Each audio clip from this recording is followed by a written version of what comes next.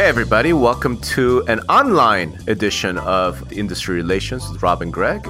We were going to do this live, but social distancing and all, so we thought we would do this online. I hear Greg there. Hey Greg, how are you? Hola, Rob. Hola.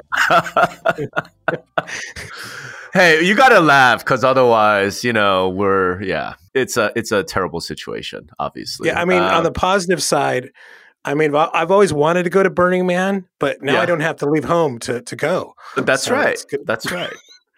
But so this is a special edition, I suppose, because we're gonna wade where we really probably shouldn't wade in, but I think we have to wade in a little bit, at least talk about the impact on the industry. But this is the pandemic edition of Industry Relations. This is so up your alley too, man. It's my God, the world is ending, and I've got Rob Hahn here, man. And honestly, if we're joking around, and honestly, if we're joking around more than usual, I think it's because that's how we deal with fear. Humor. Yes, the funnies keep the boogeyman away, as I like to say. So where should we start? I think we should start with a disclaimer. Absolutely. I'm not a scientist. Are you? No. Yeah. Okay. And I know jack shit about, infectious diseases. I'm following the CDC and the experts as like anybody else. All I can say is that, I don't follow the advice of Facebook experts who overnight, has become like super expert on how to prevent the spread of this thing. Cause, I don't know. Yeah, I remember seeing a cartoon. It's like, hey, honey, all my friends that were constitutional experts are now, virus experts. Can you believe it? Yeah. So we are not those people. We don't know jack shit, and that's that. But as I put in an article recently, I do know a little bit more about human nature and psychology. And again, I'm not a psychologist. It's just by virtue of having lived this long, Yeah. I feel like I know a little bit more. So I think we're probably going to talk about that sort of thing.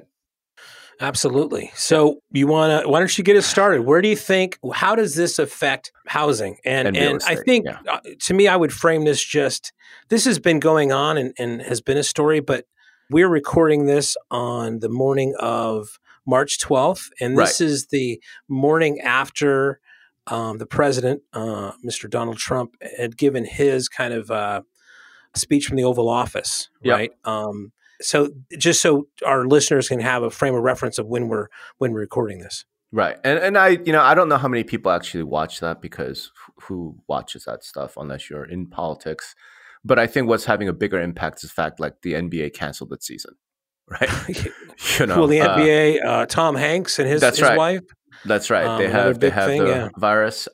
So quite honestly, I think that's going to take things to probably the next step of panic. I got a phone call this morning about an event I'm supposed to go to next week, and they might look at canceling it because, and some of this I think is social pressure as well. Some of it is legal. Like right now, I think Seattle and California have banned all gatherings of more than 250 people. Right. I don't know why 250 is the magic number, because I'm not an infectious disease expert, but they must know something, right? So we'll see. We'll see how this plays out. But what was it, like last week or 2 weeks ago? I remember going to Costco and seeing that the bread aisle was empty. There's no water, and thinking but still everyone's walking around kind of normal, And I remember thinking, okay, no one's panicking yet, but panic is lurking just beneath the surface. I think after yesterday, we might see that kind of step up to another level. Absolutely. I think last night was for sure a touch point. Yeah. And we'll see what happens in another week, another month, another day. Who the hell knows, right? And I don't know what that next shoe to drop, could be. And I suspect that it's going to take a little bit of time before we scale this back, before people kind of start to get a handle on the actual problem. Because that's one of the things, right? I mean, like I said, I'm not a scientist, right? Neither are you. None of us are. Or if you are a scientist and you're listening to this and you work for the CDC, then please, drop us a line, and let us know what you know. But I think that's very unlikely. So that being the case, I think one of the issues is that nobody actually knows. Yeah, no, totally. I don't think anybody knows. I mean, we don't know, but I mean, what are your thoughts on how this is going to affect housing? I think it's probably going to hurt it, in the short term. And I think in the long term, we're going to see some real interesting shakeout, right? It's going to hurt in the short term because for two reasons. And again, I've had a chance to sort of think about it a little bit. And I put up a post about it last night. So I think obviously one way it's going to hurt is, a lot of folks are just going to be self-quarantining, whether they're sick or not. I think they're calling it social distancing, but it basically comes down to stay home, right? Mm-hmm. So, if you're in the market and you're thinking about, I'm going to go look at 8 houses, some number of people are going to go, you know what, it's not worth it. Let's wait and see, how this plays out. So I think that's clearly going to be one thing. The other thing, though, I think is, and nobody knows yet, but my suspicion is that a lot of first-time home buyers were already kind of stretching themselves, given the sort of housing unaffordability that we have going on anyway, right? Mm-hmm. And if all of a sudden they have to think about, I have all these expenses that I didn't count on, like I had to go buy 30 loaves of bread, right? I had to go buy a bunch of water and masks and whatever I didn't really budget for, and just general fear, right? Just general, I'm not really ready if I have to stay home for 3 weeks, right? Or for that matter, you have sort of the negative economic impact from this. Like I'm in Las Vegas. I'm expecting our local economy here to take a nosedive for a little bit because who the hell's coming to Vegas to hang out and gamble and party when this thing's going around, right? So what does that mean? So if I'm a blackjack dealer, like, am I sure that I'm going to have a job? So I suspect that a lot of the first-time home buyers might retreat from the market for a little bit. So I think in the short term, we're likely to see some pain. Now, having said that, the interesting thing is, I'm still seeing, it's not evidence, but there's anecdotes that are, real estate agents and brokers, that we both know, and they're posting like, showing activity hasn't slowed. So I don't know. NAR. Yeah, I would say, let me just take a counter to what you're saying, just to kind of keep the thing going here. Like, I could say that, first of all, the interest rates are, the lowest anybody's seen in 50 years, right? Yes. I'm just refining to a 15-year. Yeah. I mean, it's stupid, crazy right now. How low they are, right? So that's gotta stir some activity. I'm seeing, I know from, we have a product that we, did listing alerts. I'm seeing a little bit more activity on those, like some houses being put on the market. Yeah. I don't have anything other than just that kind of observation. But I seem to think like what you talked about in the beginning, like, who wants to go look at homes? This might be a big thing for iBuyers, right? I don't want to show my house. I don't even want to meet a realtor and shake their hand. Yeah. Let me just go and get an offer and sell this bad boy. This possible. This might be an event that could help those types of models go through, right? So it's possible. It's possible. I mean, and it could help like the Redfin unguided, like smart lock, right? Just like self-guided tour kind of deal. That could happen. Maybe realtors don't want to open if a traditional way of doing an open house nobody wants to do. Yeah. Well, the open door way of doing it, where they just kind of check in and go look at themselves, looks a lot more appealing, also, right? So there might be people, in any sort of crisis, there's always opportunity as well, and I think some of these models may be able to kind of take advantage of those types of things, right? Yeah. No, I mean, so that's one of my thoughts on this, though, is this. Like I said, I think the retreat is, to me, it's going to be first-time home buyers. In other words, specific, I'm thinking about, that, maybe 30-something, right? They just had a family, and they're like, we need to buy a house, and they're sitting around going like, boy, these homes are just really unaffordable. So they're scrimping and scraping every penny together, and they're thinking like, we need to liquidate our 401ks, those people. Yeah, I don't know. They I don't know if anybody's liquidating if they're liquidating their 401k right now, that's a pretty bad move. No, I know, but like, hey man, like I remember taking out a bunch of, when I was my first time purchase, I had to come up with a down payment, Well, no, but in this market, the way that absolutely. Absolutely. Right. But that's my point. My point is, I think if you have to stretch, if you're a first time home buyer, you really have to stretch. you might be thinking twice, right? Just because of financial uncertainty and economic uncertainty. I think the people, though, who aren't in that position, right, are going to find amazing opportunities. And as what's interesting is like Sunny and I are in the market right now. We're looking to buy a house. We might be like, we're just going to chill out. We're going to see what happens in 30 days. Yeah, I could see 30 days, but I mean the way that the interest rates are now, and you got to see some people are going to be spooked, and there might be more on the market too. But it's like they say, it's like the best time to buy real estate is when there's blood on the streets, and it's not. Maybe it's not on the streets now, but it's I see something coming down the bend here for sure. There is fear that that will be on the street. So I mean, the way I look at it at this point, and we'll talk a little bit about kind of our personal approaches maybe towards the end of this program, but I do think that it's not all going to be terrible and we're all doomed.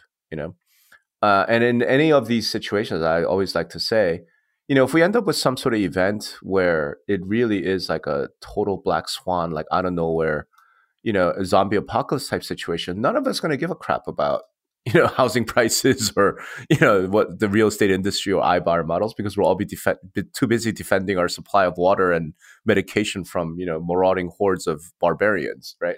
So, we're talking about like some disruption, but, it's like civilization will still be around, power will still be on, right? Like that kind of stuff, right?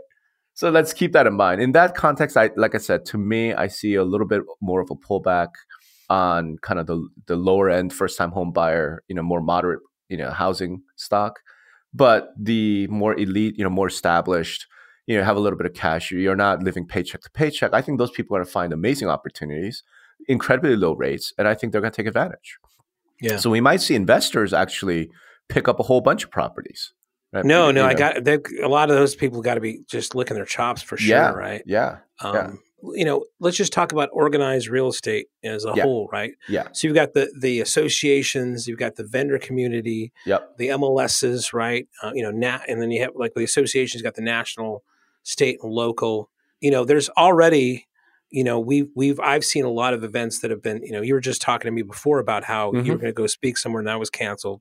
We've had a few events that have canceled, right? So, so we're already seeing that thing. And like on one side of me is like, you go to these things hoping to generate business, right? So that's not a good thing. But the other side of me is like, there's so many damn events in this industry. It almost needs an enema like this, right? To like just clean it out. Yeah. And then if we come to the other side and like, maybe we don't need as many, right? To do that, right? But what I do feel for is that there is nothing these conference organizers can do. Nope. Right? Nope. And it's just out of their control. A few speakers don't want to show up. The agents don't want to show up. And all of a sudden it's beyond, or the state says you can't assemble more than 250 people. Yep. And the time and energy and capital that has spent to go put those in things. And then it's just a trickle effect with, the bartender at the lobby bar, the waitress, the bellman, the Uber driver, the blah, blah, blah. I mean, it's just the domino effect is kind of for real. And that goes to me which is the bigger thing on all of this is like, I'm not a scientist, so I can't tell you how bad the virus is going to be or how long it's going to last or how fast it's going to spread. But I do understand, the domino effect that this could have. I remember working at Home Seekers. I just sold my first company to them, and they were kind of the pioneers of selling agent websites. This is back in, let's say, 2001, right? And 9/11 hit. Right. And, just everybody had their, radio on in those days, and you were listening to your desk, or, somebody had a TV there, and I had to go up to the guys, that were in charge, like nobody's buying websites this week. I don't even know if they're going to buy them next week. Right. And what that did was it was a catalyst for showing some flaws and cracks in the economy and the system. That's when like Home Store first revealed, hey, we're not going to make our numbers. Mm-hmm. And they blamed, the 9/11 thing. Yeah. There's the possibility here, and I don't want to go all Rob Hahn on you, okay? But, this kind of exposes a lot of companies out there that now are going to look for, and they're opportunistic as hell, right? So if they can point and say, well, this is the reason why we missed this or that, I guarantee, even though we've had great economy, the lowest, unemployment in years, you got to know with this, what I keep on hearing, the corporate debt situation. If there's 1 or 2 months of, or 3 months of activity that doesn't just go right, it could crash the whole damn thing. And then I think on the smaller to micro companies that are all in this business, some of the vendors out there that, as an analogy, might be living paycheck to paycheck, payroll to payroll, right? I mean, and what effect that might have on them of having 2, 3, 4, 5 months, right? My biggest concern is this domino effect, right? For sure. And at the end of the day, it can cause, this whole thing of either a wait and see. Yep. Right. And that just forces businesses to kind of put on pause. For sure. And some businesses can't handle that pause. They're basically living, especially the smaller micro ones in this business, they might be living paycheck to paycheck in a sense, right? Or there's invoice no to invoice, right? There's no doubt. And this was like my whole point, yesterday, which when I wrote this thing, I'm sort of convinced about it. Which is, look, I mean, in a weird way, the panic-induced economic fallout is going to have an effect very similar to kind of how what we know so far about this coronavirus thing is having on the population, right? Meaning, look, again, I don't know, you don't know, nobody really truly knows, but so far the evidence is that, the folks who are dying from this disease are old, right? Or they have compromised health to begin with. So it's not like there's a whole lot of like 23-year-old healthy young men who get this disease and then keel over dead. Do you know what I'm saying? Right. It's more like, folks who are over 80. And I think the cutoff number I saw was like 70. If you're 70 and older, then the lethality of this virus is way higher. And I'm like, yeah, well, if you're 70 and older, lethality of any virus is way higher. Right. Like any old, like you could, it's that whole TV commercial, I've fallen and I can't get up. Like that doesn't happen to 30-year-olds. That happens to people who are elderly because that's just how aging works, right? But what that made me think about was, for companies, whether it's in our industry or any other industry or wherever, how financially healthy are they, right? Can they withstand sort of the economic disruption that's going to come from this? Whether there's any basis for it or not doesn't matter. People are still going to do what they're going to do. And can they make it through? Right. And I got to tell you, man, I do have some real concerns. So I posted, some of the numbers from the public companies yesterday. And it's like these guys have enough money where they could last for months with no income coming in. Like the smallest of them, EXP, I know they just reported, so I have to look up their real numbers from Q4. But, they could operate for like 4 months, without making a single penny in new income. I happen to know what it looks like for some of the smaller brokerages, right? Or frankly, for some of the larger brokerages, they can't withstand that. So that would be my main concern. And again, tech companies, I know a little bit, but I don't know a lot. It really is a little bit like a black swan, 9/11 type event, where, I mean, again, just to go counter a bit, I mean, I think on the real estate side, I mean, the equity side, it's a disaster, right? But low interest rates, people maybe wanting to kind of, I get your point about first time home buyers. And again, I could be Pollyanna or I could be like just whistling across the graveyard, but I don't know if it's going to impact real estate as much as it is, other than like some dominoes fall, right? But that's the thing, right? If the financial kind of markets fail because of some, whatever they were called CDOs before, right? Whatever the equivalent of the CDO is now that gets exposed during this, this crisis, then all bets are off for sure. Right. Yeah. And look, I mean, all of us are hoping that it doesn't get to that point, right?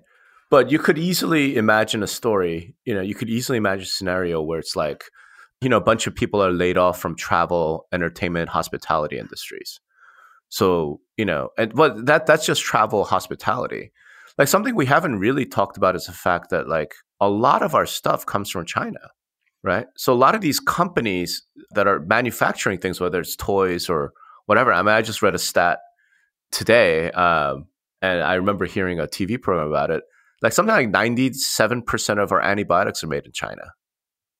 So if you're a pharmaceutical company, if you're a drugstore, and you actually have no drugs to sell, like, I mean, what do? You know what I'm saying? So the economic impact of something like this could be pretty significant outside of just panic, outside of, fear, uncertainty, and doubt. Now you add on fear, uncertainty, and doubt, and I could easily see the economy contracting, right? I could easily see us slipping into recession because of this. And if that happens, then who the hell knows? People are like, I can't pay my mortgage because I just lost my job. Yeah, so there are. It's all cyclical, and this cycle has gone on longer than most, right? So, I mean, I think we're due for like an adjustment in this. And that's the guys that I've been talking to, that I've been phone calls, is like, they're more, again, staying away from the health aspects, right? I mean, I don't know anything about that, but they're just saying that an event like this triggers and exposes the cracks and the kind of flaws in the way we've been doing things. Right. And then this just then exasperates the decline, right? And then we're back, and then the cycle begins again, right? And how long this dip is going to be. But, I think anybody's crazy thinking, okay, once we contain the virus, everything will be fine. Everything will be fine. I think the switches have been flipped, right? The breakers have been clipped. I mean, so, who knows what, by oil going down, that this, this going down makes that go down, which makes this go down, which was like counting on that valuation for this valuation. And all of a sudden, there's no goddamn money left to borrow. Right. Well, I mean, that kind of domino thing. I mean, the only nice thing is, as of yet, we haven't seen any threats to the entire global financial system, right? Which is what happened, after the bubble, because the entire world's economy runs on American residential mortgage bonds. I mean, that's right.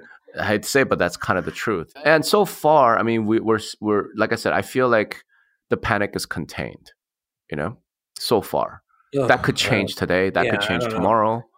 People, to me, are more panicked today than they are yesterday. No doubt, because like I said, when the NBA cancels the season, most average Americans sit up who don't normally pay attention to news like this and go, "Holy crap, what the hell?" Right? Yeah, no, I got an alert saying that NHL just canceled also. Yeah, I mean, and college, like, they're going to play March Madness with no fans. Yeah, I'm like, crazy. They might, after this, they might be like, we're just going to cancel the whole tournament. What about the Olympics? What about the Olympics? Yeah, I mean, and I think as it sort of piles on, it just has this like snowball effect. Right? So let me ask you this question. I mean, I know you're, somewhat a conservative, right?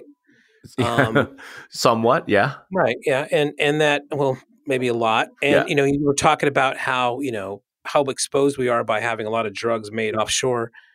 If people can't afford to get care, if they can't afford treatment for this, does that kind of like expose, like, maybe it's not this Medicare for all, or some healthcare thing. We get off the narrative of like, this is because it's for freeloaders or it's for blah blah, but it's really all about national security. Yeah. I mean, because I start seeing those types of conversations. It's like, well, I can't afford to go to the doctor, and therefore, but I got to go to work because I can't afford not to show up to work. Yeah. And then, again, domino effect, right? Yeah. Has this opened your eyes a bit, or has this changed any part of that kind of thinking for you? A little bit. I mean, for sure. And here's the thing, Greg. I don't think this is a political issue, actually. I had this exact conversation with a friend of mine. I mean, health is for sure a political issue. No, let me explain what I mean by that. Absolutely. But let me explain what I mean by that. So I had a real long conversation with a friend of mine who's about as left as you can get, without actually being like a Leninist. You know what I mean? Like, right. This guy thinks like, Bernie's great and AOC has it right. I mean, he's really left, right? And I think it's a credit to both of us that we're still friends. Like, we don't let politics get in the way of the fact that I just like the guy. Anyway, one of the things we talked about is the fact that how ridiculous is it that 97% of our drugs are made in China, right? So from a certain perspective, we can make the argument we need national health. Like, sure, I'm open to it. That's fine. On the other side of things, though, it's like, it turns out it's one thing to have the Apple iPhone made in China, because none of us actually need the iPhone to survive, right? Despite what my kids might think. We all need drugs to survive, right? We need food. So there are certain things that absolutely have to be made here. the iPhone and drugs are made in China for the same reason, though, bro. Correct, because of low labor costs, right? Yeah, it's cheaper. Absolutely. But you know what? There are levers, but there are levers that can be pulled, right? So where I'm saying like the divergence, and this is kind of the real policy wonk discussion that's happening, is a lot of folks are kind of like, maybe there is a point to tariffs.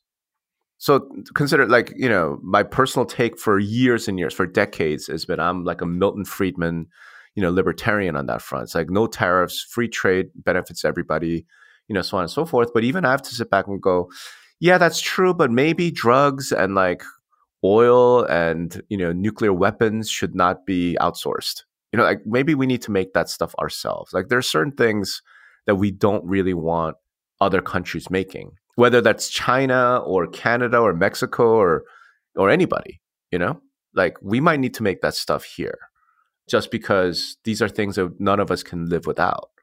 Right.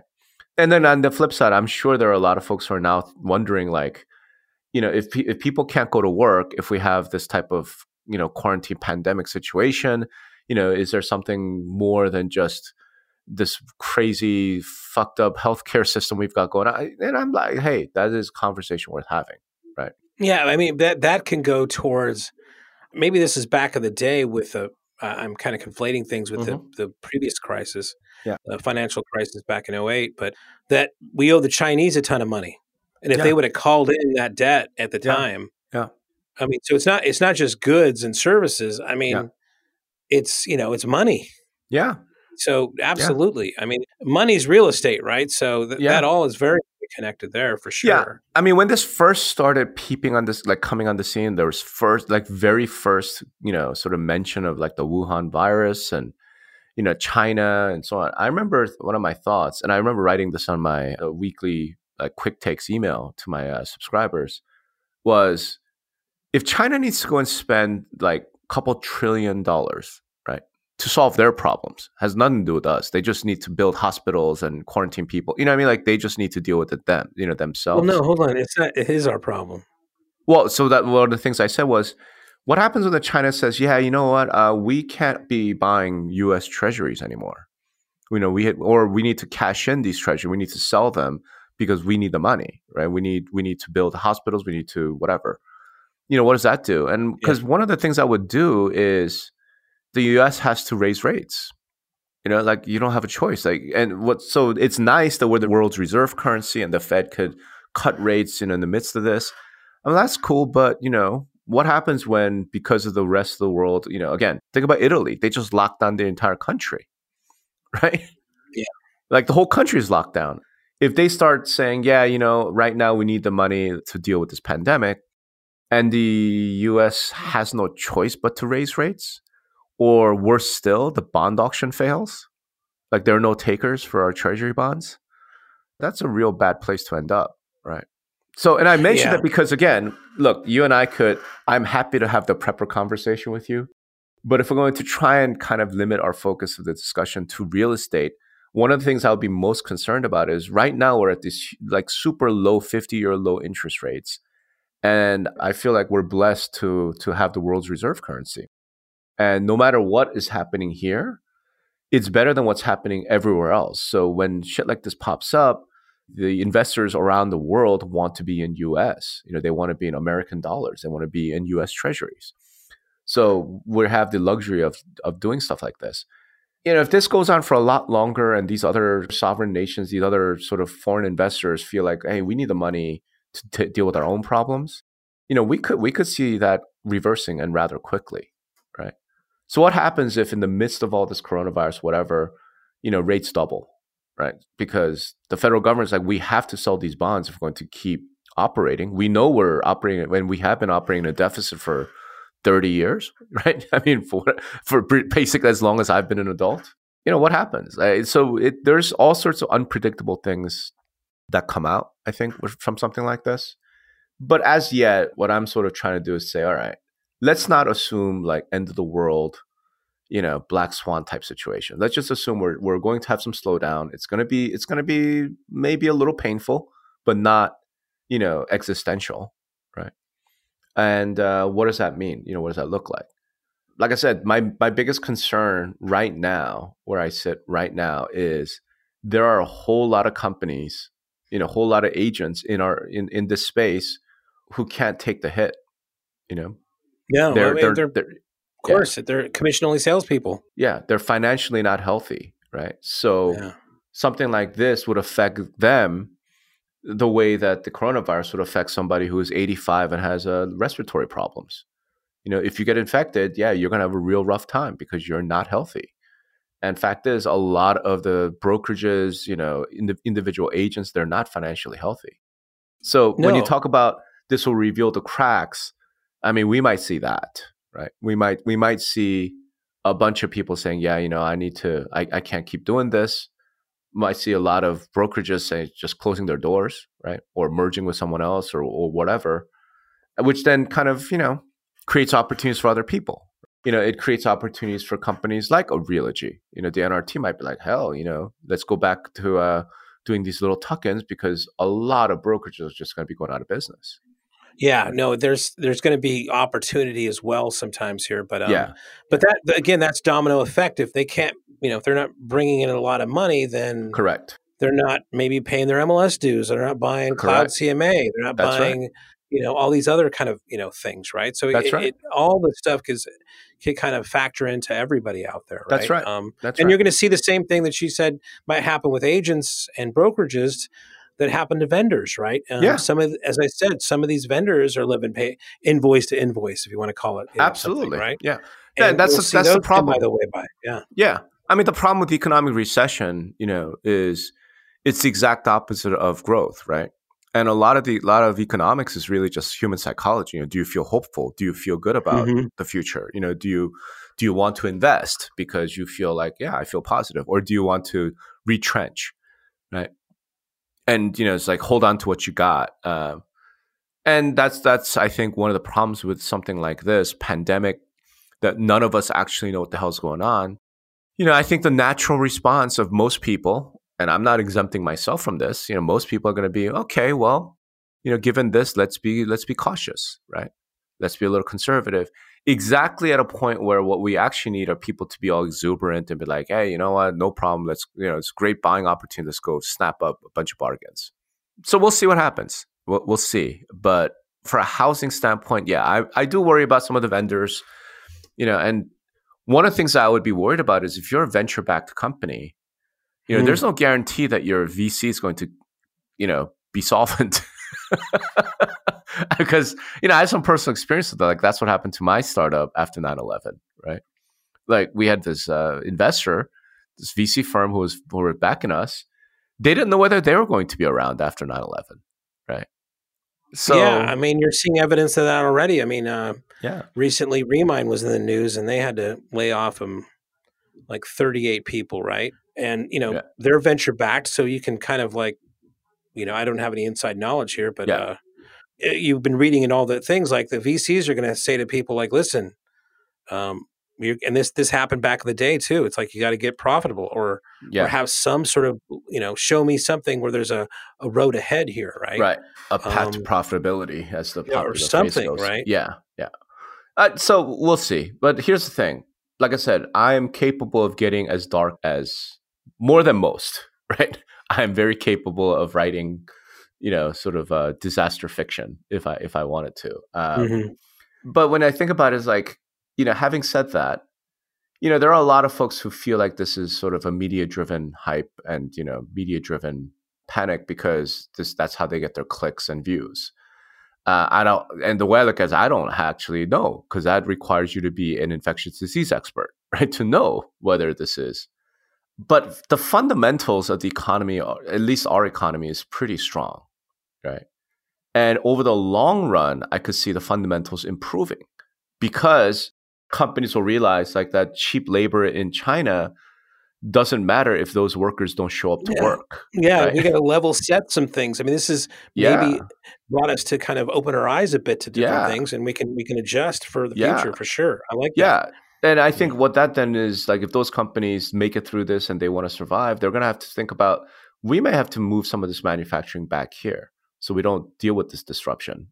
So, which then adds to our economy, right? It makes things better for us. maybe it results in a slightly better allocation. And then here's a grim thought. Like I posted my thing about, the virus and whatever. And this agent commented on Facebook and he raised something that my mind didn't even go there. And I think I'm a pretty grim guy. And one of the things he said was, we might see inventory problems ease up because there might be a whole bunch of people who are no longer with us. Oh God, the silver tsunami just got a kickstart. Right? And I'm like, holy shit. Like, that's really grim. That's dark. It's really dark. I mean, my parents are over 70. Like, I don't want to think like that. Yeah. At the same time, he's not wrong, right? I mean, one estimate I saw, and again, I don't even know if I want to say this, but I mean, it's like, I think 480,000 dead. Yeah. Right? I think I saw that from one of those disease control specialists as a prediction. Yeah. I mean, and that those are going to be more elderly if the thing works out. I mean, yeah. Right. And again, like, no, we don't want anybody to get sick. I don't want anyone to die, but he's not wrong. If the death rate is like, I can't remember what the number is, but it's like 24% or something if you're over 85. Yeah. Hey man, I live in Las Vegas, right? Yeah, there are a lot of 85-year-olds here, right?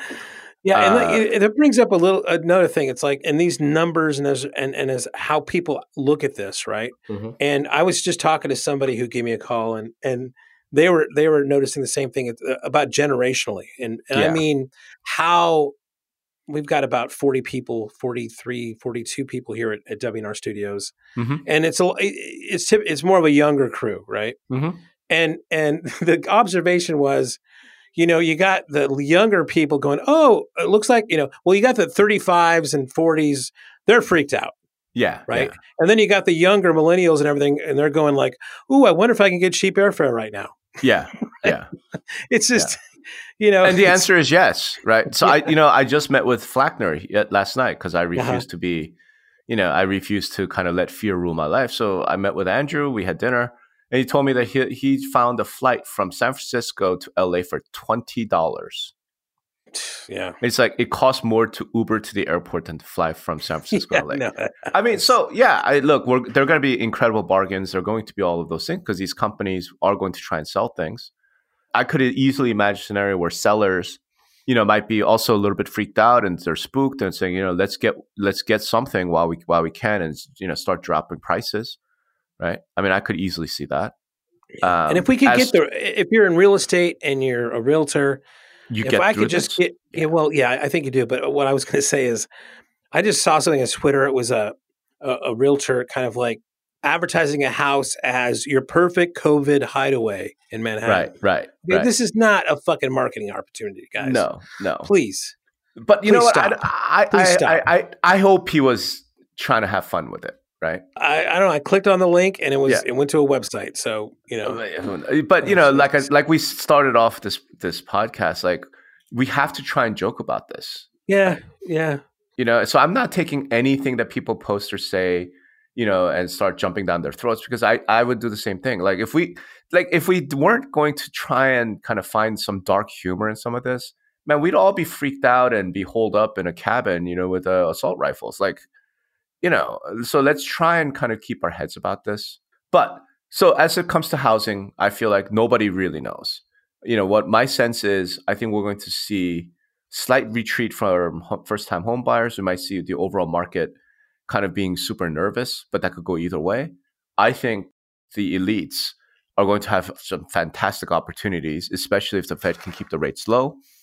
Over the longer term, I mean, I think this does end up kind of washing out some of the financially unhealthy companies that are out there. They might have a tough time making it through this. And then what that means then is that whoever makes it through this are going to be stronger, right? Because there's less competition. Yeah. They'll have acquired a bunch of competitors or whatever, recruited a lot of agents away from other people. Who knows, right? Who knows? So in the long run, and I say long run, like after this crisis in the long run, what's going to happen is what always happens. The rich get richer. The rich will get richer. There's absolutely no doubt about it. But here's the thing. At the same time, I do think that a mass sort of sociological, psychological impact like this can't help but have some sort of impact. Do you know what I mean? Like just in society as a whole. And you kind of touched on this earlier. Does it lead to people like me saying, maybe some elements of nationalized healthcare is not a terrible thing, right? Doesn't make, a bunch of liberals like my buddy think, it might be okay for me to go buy a gun. Because we had that conversation, right? So you've got plenty. Why don't you just give one to me? Well, it's against the law because you're in another state. Right? I'm driving over there now, man. And as a responsible owner, I need to make sure you know what the hell you're doing. Like you've been trained, But it's things like that. So I think people, it's sort of like you said, level sets kind of their expectations, right? And it's in unpredictable ways, right? I do think there's a lot of just fear, uncertainty, doubt, and panic going on. Whatever, and people lose their minds. And it does kind of raise one final thing, right? My final thought on this is, you and I have kind of joked about this, that, I'm not a prepper, but I've kind of been semi-prepping since I moved to Houston, right? And no, seriously, because when I moved to Houston, one of the very first things I thought about, I was moving there from Jersey, like I don't ever remember having to deal with hurricanes. Well, if you live in Houston, you think about hurricanes every single year. Right. Hurricane season. And you never know. So you start thinking like, I need to do a little bit of prepping, right? I don't need an underground bunker, but I need some water, right? I need some dry foods. I need to have something so I could go 3 days without power, 3 weeks without going to the grocery store, like you start doing a little bit of that. Right. Right. And I've used that analogy, in the past year or so, talking about how even companies need to embrace a little bit of that prepper mentality.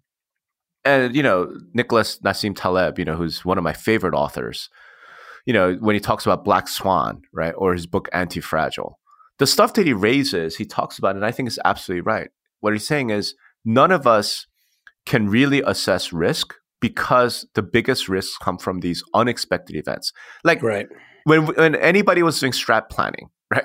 When CAR was doing strat planning, when NAR was doing their strat planning, when, Realogy or Zillow or anybody was like, sitting down last year going, hey, so what's their strategy for 2020? Nobody thought about some global pandemic, right? Nobody, because you can't. And if it wasn't this, it would have been something else that's completely out of the blue, unforeseen. And the point that that Taleb makes is you just need to have certain things in place where you could adjust, right? You could respond and react and be prepared for anything that could happen. So from that standpoint, hopefully what this episode, does for a lot of folks is it's not necessarily about like some specific program or initiative or strategy or this thing that you're going to do. It's more about like, how adaptable are you, right? What sort of resources do you have where you could, something unexpected happens and you could kind of, make your way through that, right? Those types of things. And I do think what we'll see when it's all said and done is those companies that are better at adapting, that have a little bit of resources, that prepped a little bit, the contingency planning, that type of stuff. I think those guys will actually emerge from this way stronger. And I think some companies that maybe didn't really think about that, they were like, that'll never happen or, whatever. I think those guys are going to be in trouble. Yeah, I think you're right. And I think there's, and I think we should feel a little bit lucky being in real estate than more. I mean, and again, it's nothing's perfect or nothing's guaranteed, but it's going to affect a lot more industries worse than us. And we should, think about that as well. No question. So I don't know. So for any listeners, I mean, if you want to share, your stories of how you're coping with it, I think we'd love to hear from you. So it's not a fun one. I don't know that I would call this a fun podcast. But I mean, Greg, what advice do you have for our listeners as, they're kind of living through the same thing we're living through? Yeah. And again, this is what I had an all hands with my directors this morning. And this is what I told them. I mean, events like this can be opportunities as well, right? It can separate companies, teams, and individuals that can rise above adversity and get stronger from those companies and teams and individuals that are more show than substance, right? So I've told everybody, if we're not going to go travel and do these things on the other thing, let's focus inward. Let's make our processes better here. Let's focus on internal things than having to go so much external, right? So I'm looking at the end of this as being a better company. And like you said, I didn't have this knowledge before. I have this knowledge now that I can be better for the future, right? So that's where I'm coming from. Yeah. I think the only advice I would offer to listeners is nobody knows, right? So try not to panic, right? And the thing that if you feel like you don't have the type of contingency planning in place, then you want to really work on that. Other than that, wash your hands a lot, often with soap, and stay healthy. That's at the end of the day, that is the most important thing. And we are. I think this is a cliche now. They've been saying this, but hey, we're all in this together. We're all in this together, and if you are sort of a high risk, I mean, really be careful, because nobody actually knows how this thing plays out. If you're not high risk, then maybe think about different ways that we might help those people. Help people in our community who are high risk. So we'll see what happens. But absolutely, here's to hoping that we'll all keep a cool head, that we'll all be smart but not freaked out and not panicked, and that the entire country and the entire world will kind of be that way as well, and we'll make it through this. Absolutely. All right. Be safe, everybody. Be safe, everybody. All right. Bye.